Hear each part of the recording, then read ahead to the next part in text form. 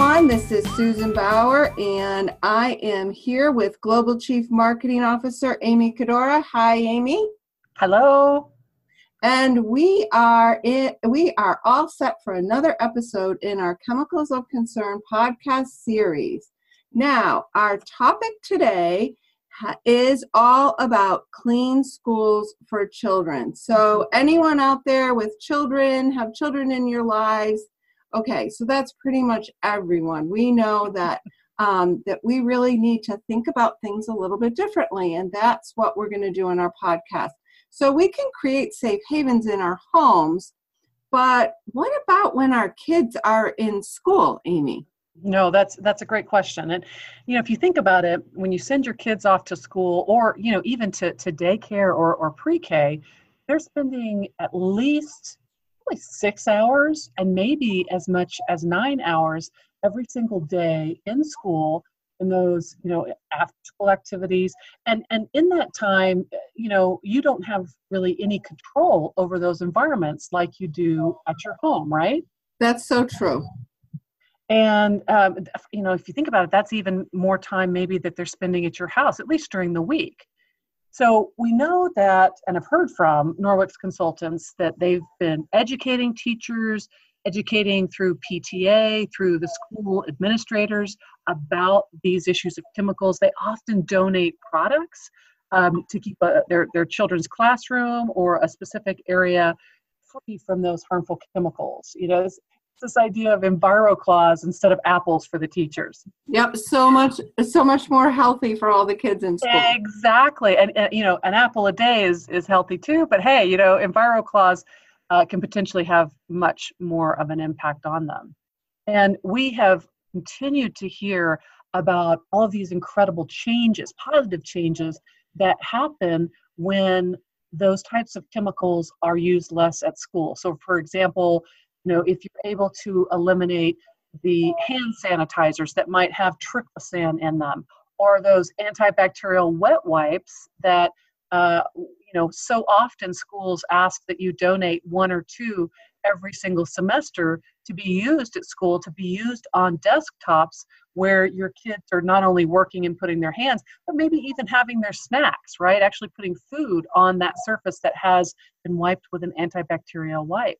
Yeah, and actually, I think that's so common in schools. So, Amy, why are children more at risk when we're using these products in schools? That's a good reason. They're at this. It's both an increased risk and also a little bit different risk from those harmful chemicals versus adults.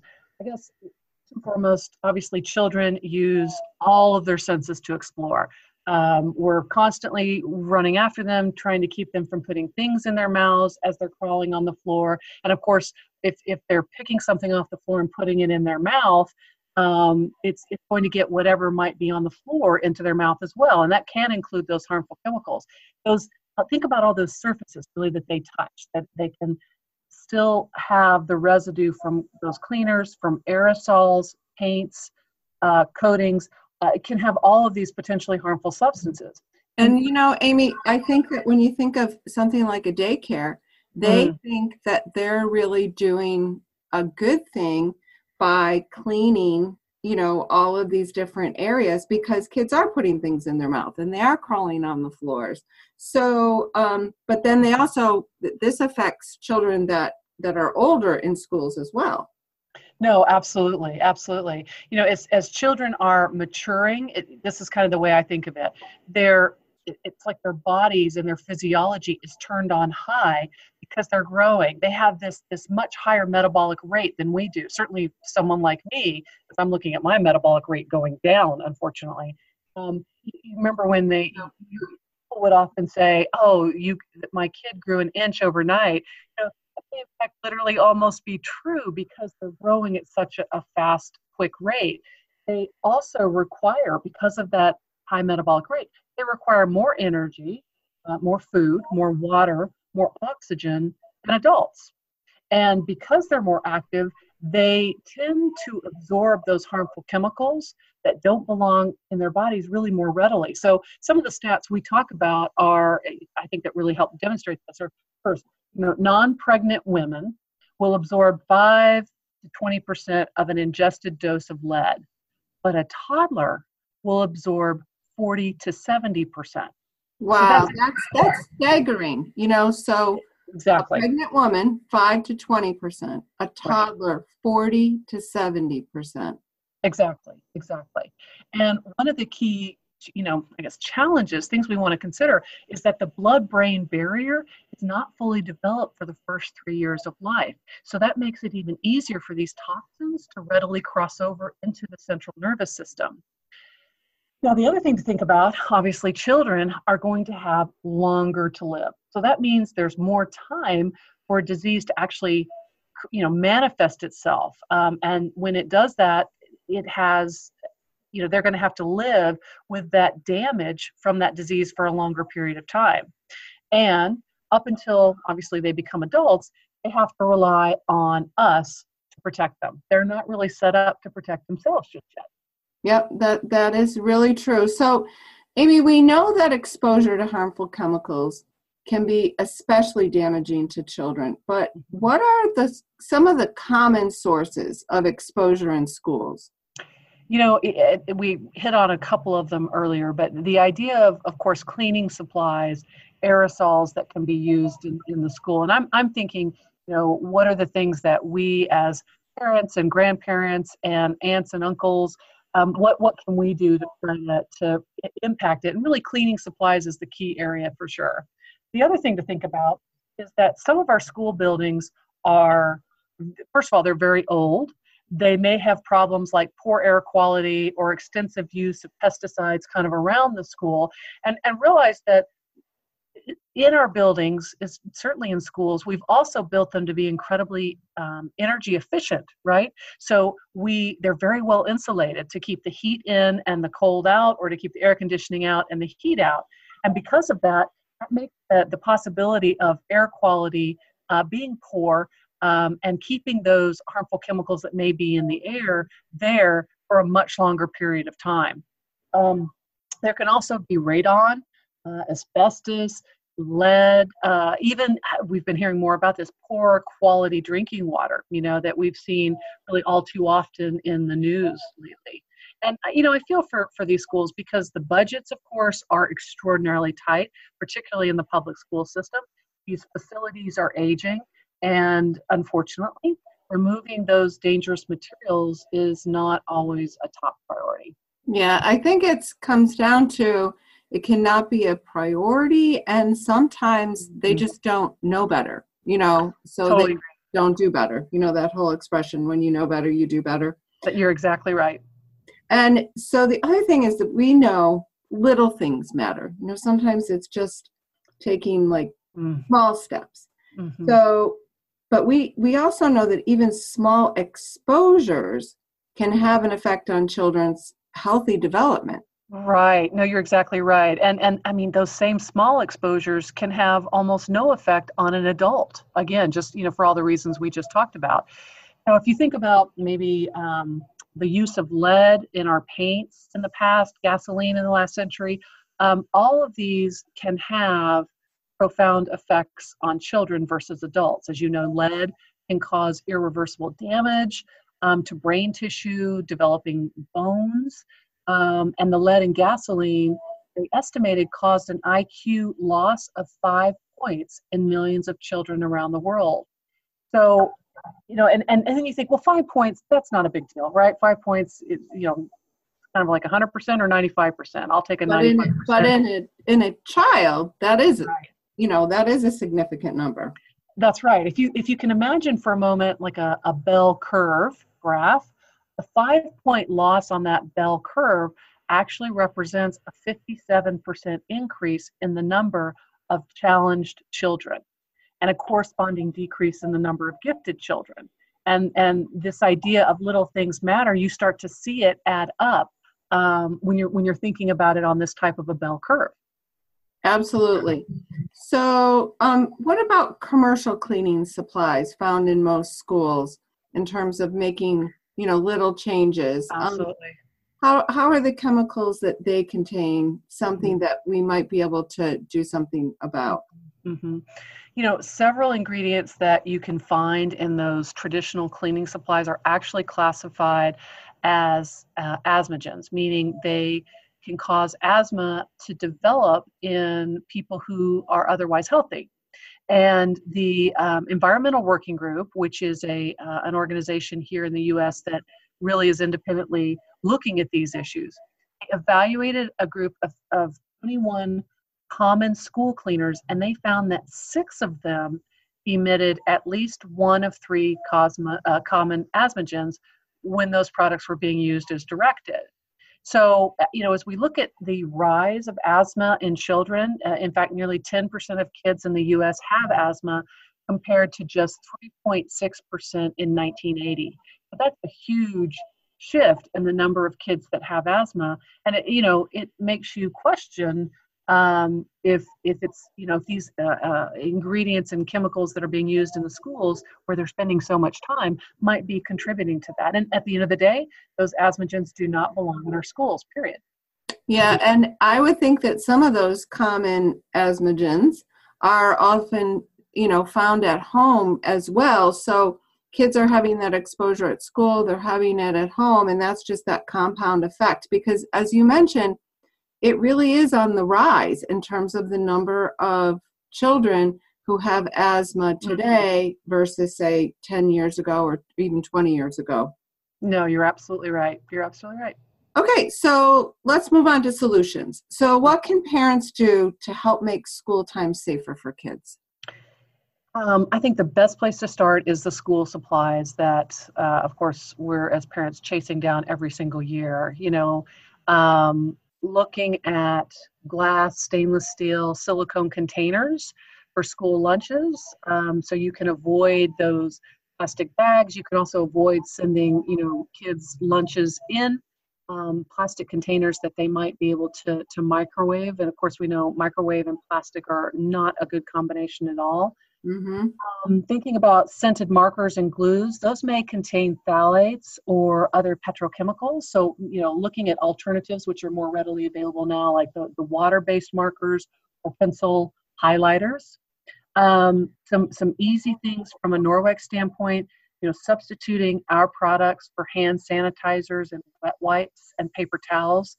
We have so many different microfiber alternatives that just you don't have to use any of these chemicals, and you can get your classroom in school much cleaner than you could with these traditional cleaners. And I think just remembering that these little choices matter. Sometimes it's easy to blow that off and say, oh, it doesn't make a difference, but it does, because any degree of exposure is going to have an impact. But by the same token, I believe that any degree of reduction is also going to make a huge difference.